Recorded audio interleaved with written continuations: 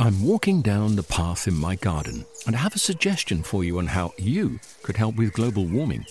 With a large lawn, I found a simple way of making a big difference. I sold my ride-on mower and bought a top-of-the-range Cress robotic lawnmower.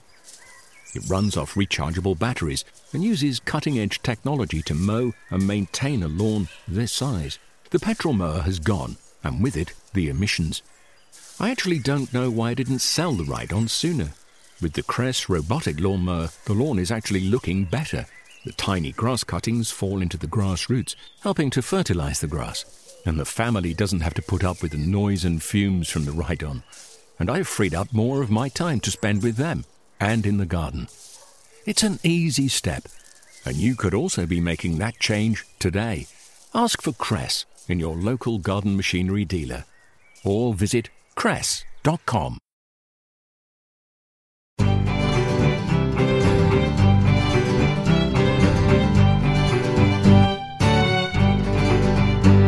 Hello and welcome to a blazing summer edition of the RHS Gardening Podcast.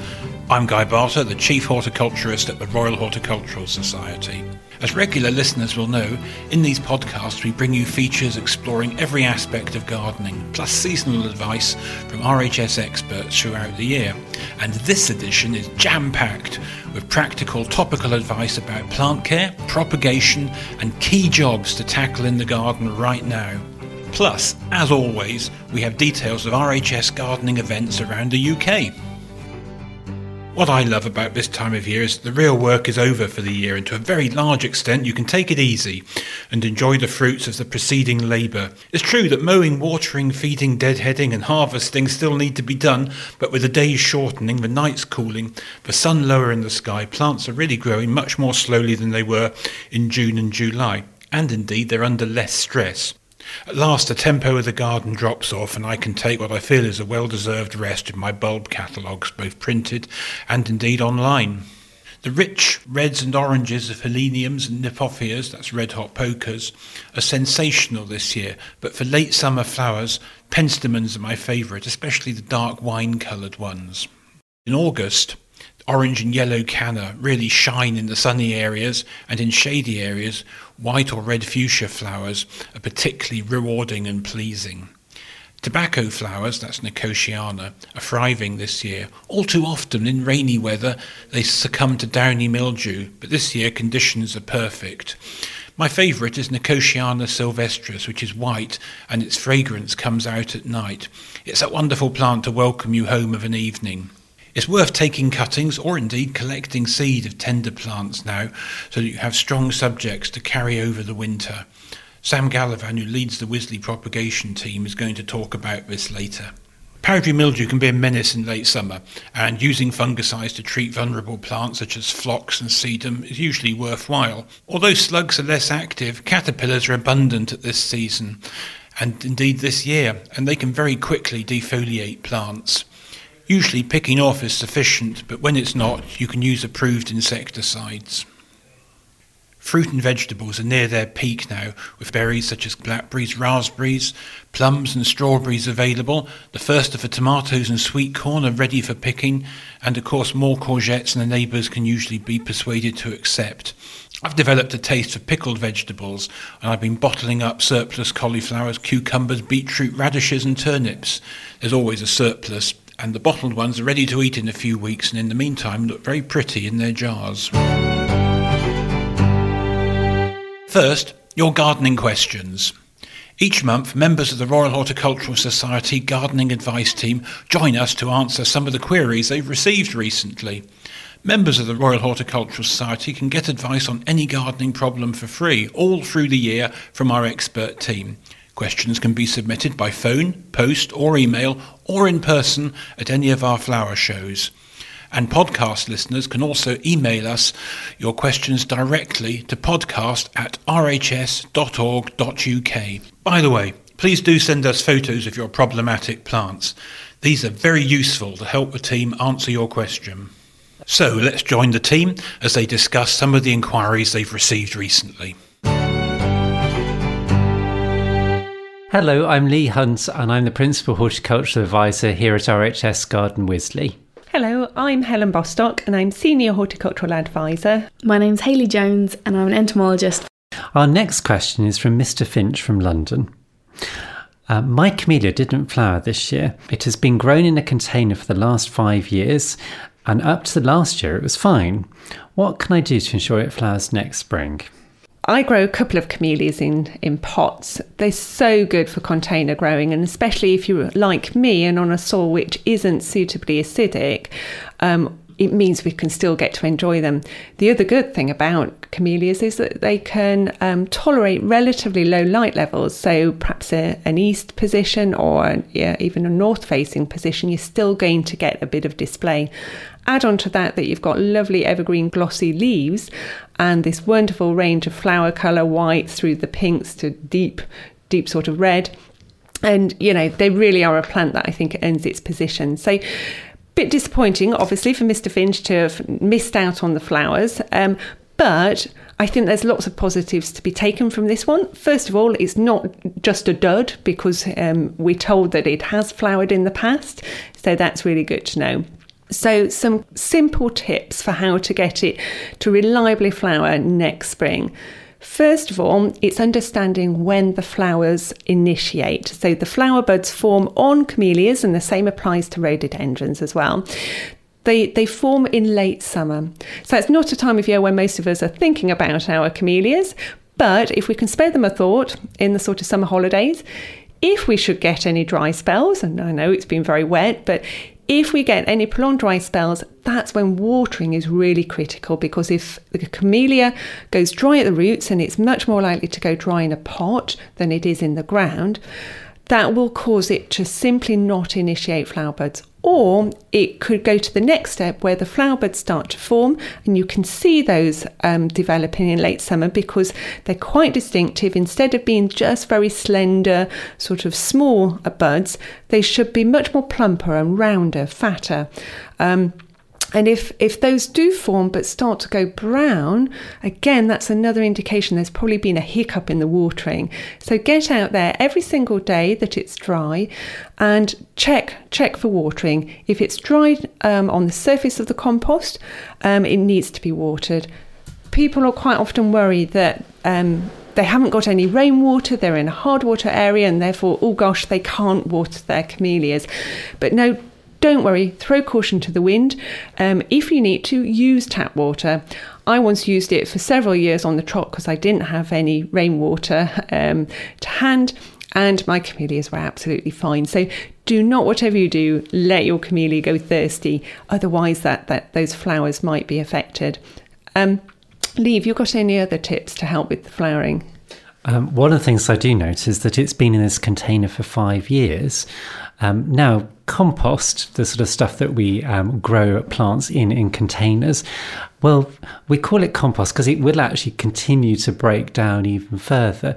And as it does that over that 2, 3, to this time 5 years, it will become much denser, so we'll have less air in it, and that layer will become much more prone to waterlogging as well. So basically it becomes much less hospitable for roots for the plants to grow in, so that the results are often not as good. So at this point, we kind of need to get it out of its container. If it's in a big container, you'll want to tease out some of the old compost and feed back in down the sides some fresh ericaceous compost. If it's already in quite a small container and can do with a bigger one, that makes it easier because you can just get the bigger container, tease out some of the roots, and then put it back in there with plenty of fresh compost around the side as well. That all sounds quite invasive. Is that a job for the summer? It's one really we can do as it starts to go into the autumn. So I'd rather do it September while the roots are still growing, the ground's still relatively warm, so they'll get away. But the heat of summer will sort of be tempered by that stage, and therefore it should be a lot less stressful for the plant. So teasing out roots, what we want to do is get our fingers into the compost and really dig at it and pull and almost rip some of those roots apart so that they're not going round and round in circles, but it gets them broken back, and so they start to point back out, and those ends of those roots that attach to the plant will then grow away more happily into the new compost. Right, so on to our next question from H. Osaka.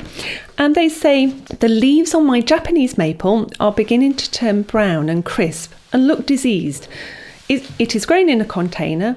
What do I need to do to treat it? So, well, they think it's diseased. Are they right? I don't think this is likely to be caused by disease, because we know with Japanese maple, with the acers, that very commonly they get what we call leaf scorch. And this is simply where the tips back start to shrivel and go brown, and you get this quite burnt appearance, hence that sort of scorched name of the problem that we could talk about. Now, it is very common on acers, so you'll find often from once the leaves starts to come out in May, you'll get a little bit at the end, but then if it progresses, it will get quite bad and lots of very brown leaves by the end of summer. So you tend to get that progression where you might not notice initially, but then you will later on. Rather than being caused by disease, usually it's down to growing conditions and weather conditions. Now, the split here really is that if we get lots of very hot conditions where it's very dry, we'll get sort of wind as well, you'll get the moisture being stripped from the leaves, so you might find that the tips go brown and then the leaves get even worse. However, obviously we're talking about moisture being stripped from the leaves. If the plant doesn't have moisture in the first place, this is going to happen much quicker. So as this plant's in a container, the first thing is to make sure that it's staying nice and evenly moist. So most plants will need watering once a day at least, and it's trying to keep that compost nice and moist but never really soggy. And so most days you'll be looking about half a watering can at least to sort of moisten up that compost. And remember that because they have such a mop of foliage over the top of the pot, if it rains, it's very unlikely to get into that compost because it will literally act like a natural umbrella. If they don't like to dry out, do you think it would be helpful to stand the pot in a saucer filled with water? There's two things about this. Yes, so if it's drying out very quickly, it's worth putting it in a saucer. But remember that when we get into autumn, winter, it could mean that it's sitting in a whole sort of saturated layer of compost that's being held there by that saucer. So if you do that, because it is drying out quickly, remember by the end of the season to take it away so that you're not having water sitting in there for certainly more than a few hours at most. Okay, so now we've got a letter from Mr. Wong in southwest London. The roots of my neighbour's lime tree are beginning to lift the block pavers in my drive. I want to remove the offending roots and have it relaid. I am worried the roots are affecting my drains and foundations. What are the risks and what should I do about them? Oh, so a nice, easy question. Not. So, yeah, this is something that, can cause a bit of sleepless nights, can't it? Where people worry about are trees damaging property, damaging drives or pathways and things like that. So I think this is something we commonly encounter. And in many cases, it's not quite as worrying as it might first seem. For this, we probably need to separate out two different types of potential damage from this neighbour's lime tree. The first type of damage is very localised, and that's this business of the roots expanding out into the soil as they grow, like a branch would do above ground level. They get thicker in girth, and that pressure is enough to lift non-load bearing structures like pavements or paving on a patio or driveways. So it's very localised sort of expansion that's then going to put pressure onto that material, and if it's got nowhere to go, obviously that can mean that the pavers lift or sort of maybe tarmac cracks and breaks. What can we do about that? Well, first of all, it is the roots that are directly causing this. So there is scope, especially in a well-established tree, to maybe lose some of those roots without overall affecting the health of the tree. And we do have to bear in mind that any damage we do to a tree that's not on our property, so this is their neighbour's tree, we are liable for damage. So we don't want to do anything too major, but the loss of some of the smaller roots that are coming through into their side, these could be severed, the roots are cut off, and the repairs made to whatever the drive or the paving is. There's no perfect time of year to do this, so I think I would get on and do this now. Of course, roots, like branches, they don't just stop growing. We talked about teasing out roots in order to stimulate roots to regrow. So even big tree roots will regrow when they're cut. So what we don't want to happen is for those to just come straight back into the area underneath our repaired drive. The way to do that is, after cutting them, dig down a little bit of a trench along either your boundary line with your neighbour or within your garden, perhaps along the edge of your driveway, and to put in what's called a root barrier. These can be bought online, and you fit that vertically down into your trench, and that will stop the root as it meets the barrier from regrowing back into the area. I said there were two types of damage caused here. Obviously, this person's rather worried about their foundations on their drains. Lee, can you perhaps explain a little bit about how those damages can happen from tree roots as well? Okay. Actually, these probably fall into two groups on their own, don't they? Because we've got drains and foundations. So for drains, it's usually about the roots getting in and filling and blocking the pipes. Obviously, if you've got newer continuous plastic pipes, there's very little way of they're going to do that. But if you've got an older property with clay pipes that are just basically slotted together, it is easier for them to get into that. What they're basically trying to do is find water. Now, this is a problem that if you imagine all the trees around all our towns and cities, isn't really a huge problem, but it can happen. And this is the thing, it's very difficult to say which tree will affect a drain and which won't. Proximity obviously means that there's more roots potentially nearby that might go searching for that water inside the pipes. So the closer, potentially, there might be more risk. But it's one really to keep an eye on and panic, because if you try and keep every root away from it, it's almost impossible. For foundations, there's a couple of things we need to bear in mind. One, watch the age of your house. If it's post-Second World War, you're going to have much stronger foundations, so that reduces your risk. What's the type of your soil? If it's sandy, i.e. not clay, then you won't have so many problems. Again, it's a lower risk. That's because it's the clay types that, with the water content, expand and contract. So if the roots draw water out of them, basically the soil gets smaller and then sinks. And you might hear about the word subsidence. That's basically where the clay soil has shrunk away from the foundations and the house has perhaps tilted a bit and a crack opened up. Now, again, that's based on clay soils. Then there's the type of tree. So we do know that some trees are higher risk than others. I believe lime kind of falls into the middle risk group. Some of the higher risk groups would be things like willow and oak. Some of the less risky groups would be things like the prunus and malus, so crab apples, and the cherries as well. So basically what we're trying to do is think about what's the risk. So if you're starting to say, I'm a very old property, which is high risk, I'm on a very heavy clay soil, which is high risk, and then a tree that is one that's known to cause damage, then you might worry. But if it's the opposite end, which we don't know about the soil type here, but hopefully it will be a more sandy type, might be very little to worry about. Any problems at all in your thinking, what should I do? You can always get out a consultant to come and have a look. It tends to fall into two groups again, so you can get a tree specialist, and if you go to the Arboricultural Association's website, you can pop in your postcode and get someone out to have a look at the tree. But if you're worried about the house, you'll need a structural surveyor. So basically, don't panic.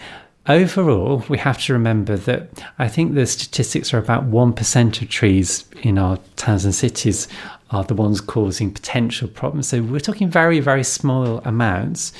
And if we think about all the good things they do, clean the air, capture carbon, cool us in summer, stop the rainwater getting to the ground so quickly, so reducing flooding, filtering the pollution, those are all services that they're providing. So we have to balance off these benefits against these very small amounts of negatives. So it's be aware, take appropriate action, but don't panic. And probably what it's also worth saying is that we know that these are rather complicated matters, and they do cause people worry. So if people would like to go to the RHS website, we've got a whole page on trees near buildings, which talks about whether you're the tree owner or whether the trees in your neighbouring property, or the steps that you might like to take. Question and answers are on there. The RHS Advice Team. As well as expert advice, another benefit of membership is free entry to all 4 RHS gardens.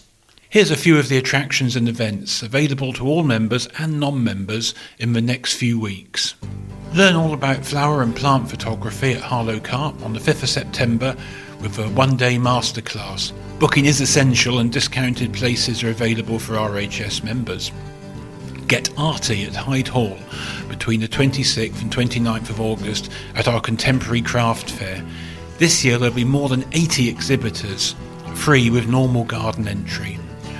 Join us at Rosemore for the Plant Heritage Late Summer Plant Fair on 28 August. There'll be a wide variety of rare and unusual trees, shrubs and perennials from local nurseries on display and for sale. And if your little ones are keen for something to do at the tail end of the summer holidays, bring them to Wisley for edible plant sculpture on the 23rd of August. This is part of our programme of rocket science events for children across all RHS gardens during the school break. Full details of all events and many more are on our website. Go to rhs.org.uk/event search. While many people are relaxing at home in the garden this month, just like I am, the horticultural teams here at Wisley are still hard at work. Looking after this size of garden and keeping it looking good is a full-time job for all the teams. Let's go outside and hear about some of the key jobs they're tackling at the moment. Hello, it's Bernard from the orchard at Wisley in Surrey. You can hear the gentle hum of our mower as it trundles round the orchard on this beautiful August day. And we will continue with this sort of mowing regime now right through until we start harvesting proper, so into September and October. But we like to keep the grass down because there's quite a lot of competition there moisture wise for our bigger older trees, and it's easier for us to clear up the fallen apples and gather that in as well. So we keep the grass down. So the work's always going on. There's always some sort of general maintenance going on. And indeed, through August and September, this is the sort of work that we're doing while we're waiting for our apples to ripen. We've had a few, and I was actually doing a picking list this morning, and our pickers were out yesterday picking some of the earlier varieties. Discovery's just coming along now. The fruit that are on the top of the trees are really getting some lovely colour and nice flavour. It's got a wonderful perfumey flavour. It's I think it's probably one of the first ones that really hits the back of your throat. When you're picking apples, they should come away very easily. You should be able to almost just roll them off the tree if you cup your hand round the apple and just fold it back on itself. It should fall off very easily. If you're tugging, it's not ready to come. When you're looking for apples, if you don't know whether they're ripe or not, first indications are often that there are a lot falling off the tree. You'll get this sort of June and July, of course, when the apples are small, but when they start to ripen, the bigger apples start to fall off, and it's not always a signal that you dive in and pick everything. We'll write on our picking lists ripest. So if you're looking at fruit that's got some colour, you'll often find that the fruit at the top of the tree or on the sunny side will have a lot more colour. So they're the ones that come off first, and gradually the fruit on the sort of on the shady side of the tree and on the undersides, they will be the last to pick, and in some cases we miss them. So they're the ones that will get picked up later and used for cider and juice. So The greener apples are harder to tell. You've just got to be vigilant and keep trying, keep tasting them.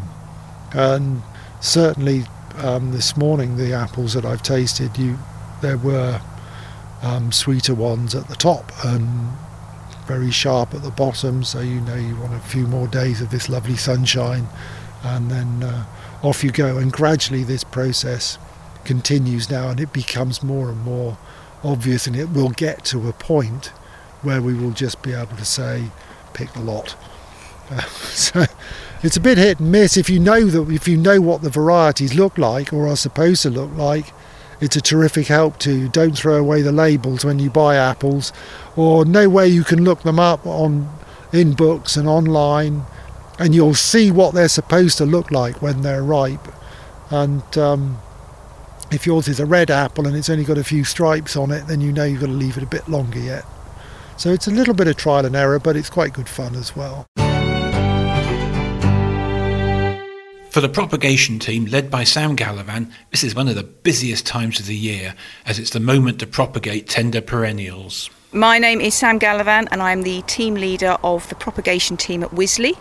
And at the moment we are just outside our glasshouses, behind the scenes, away from the gardens. My team produce plants for the garden. We don't produce plants for the plant centre itself, just for the gardens. Sometimes we do the other gardens as well, so Rosemore, Hyde Hall, Harlow Carr. And we produce about 100,000 plants a year for all different elements, from seeds right the way through to grafted material. This time of year we are producing bedding or winter bedding for one of the teams to put in to give a little bit of colour early spring next year, and also we are producing the tender perennials to go out to display again next year. This is something that we repeat year after year. Tender perennials, they're plants that generally in their native habitats would survive outside all year round, but for us, because they won't survive in the wet and the frost that we have, they would die. We class them as a tender perennial, so we have to repropagate them every year so that they can have the displays every year. And also the displays change every year as well, so we like to chop and change them a little bit. Salvias. Most people know all the different sorts of pretty coloured salvias, from yellows through to blues, purples. Also we'll have marguerites, osteospermums. They are the daisy flower, the ones that you'll see out, the pretty daisy flowers. And also we will do penstemons. They're very, very popular at the moment. And again, a broad range of colours of those, and also the verbena, the little spreading ones that you'll see out there. So a broad range.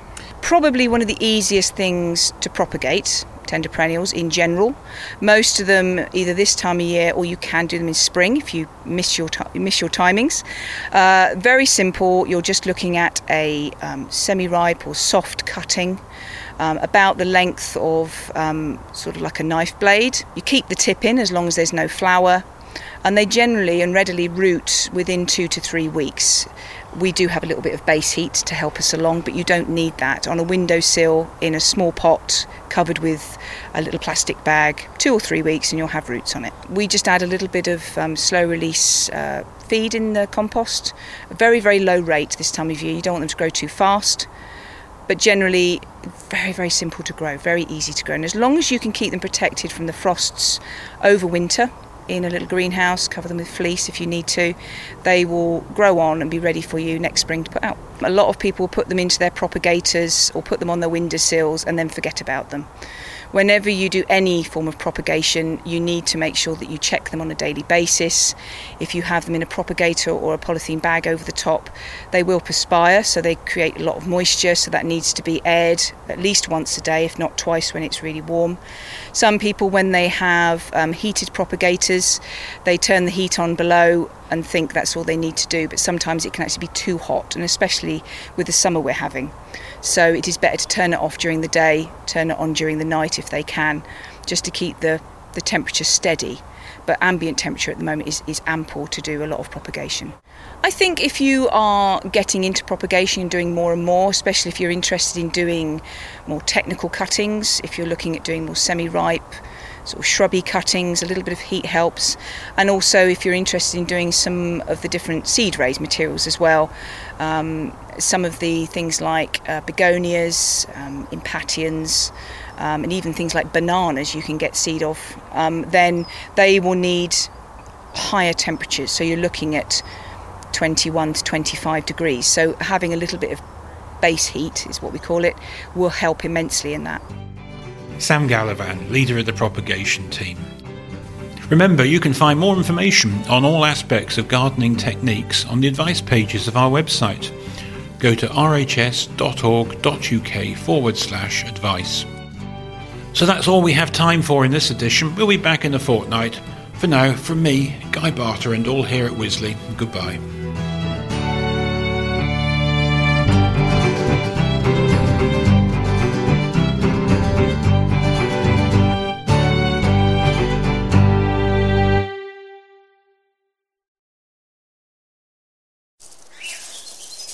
I'm walking down the path in my garden, and I have a suggestion for you on how you could help with global warming.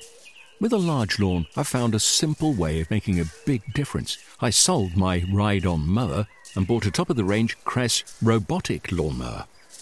It runs off rechargeable batteries and uses cutting-edge technology to mow and maintain a lawn this size.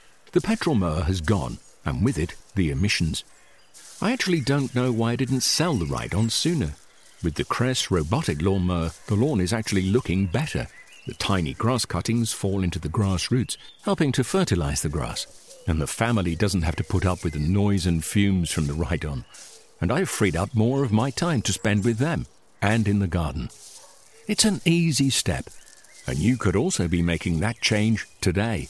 Ask for Cress in your local garden machinery dealer, or visit cress.com. Discover the beauty of an RHS membership all year round. Save 25% off an RHS membership today when paying by direct debit. Prices start at just £55.50. With a membership, you'll gain access to an array of special events at our gardens all year round. Be the first to know about RHS flower shows and get exclusive member-only days, plus reduced rate tickets. And you'll have the chance to enhance your gardening know-how with access to free expert garden advice, monthly editions of the Garden magazine, and so much more. Terms and conditions apply.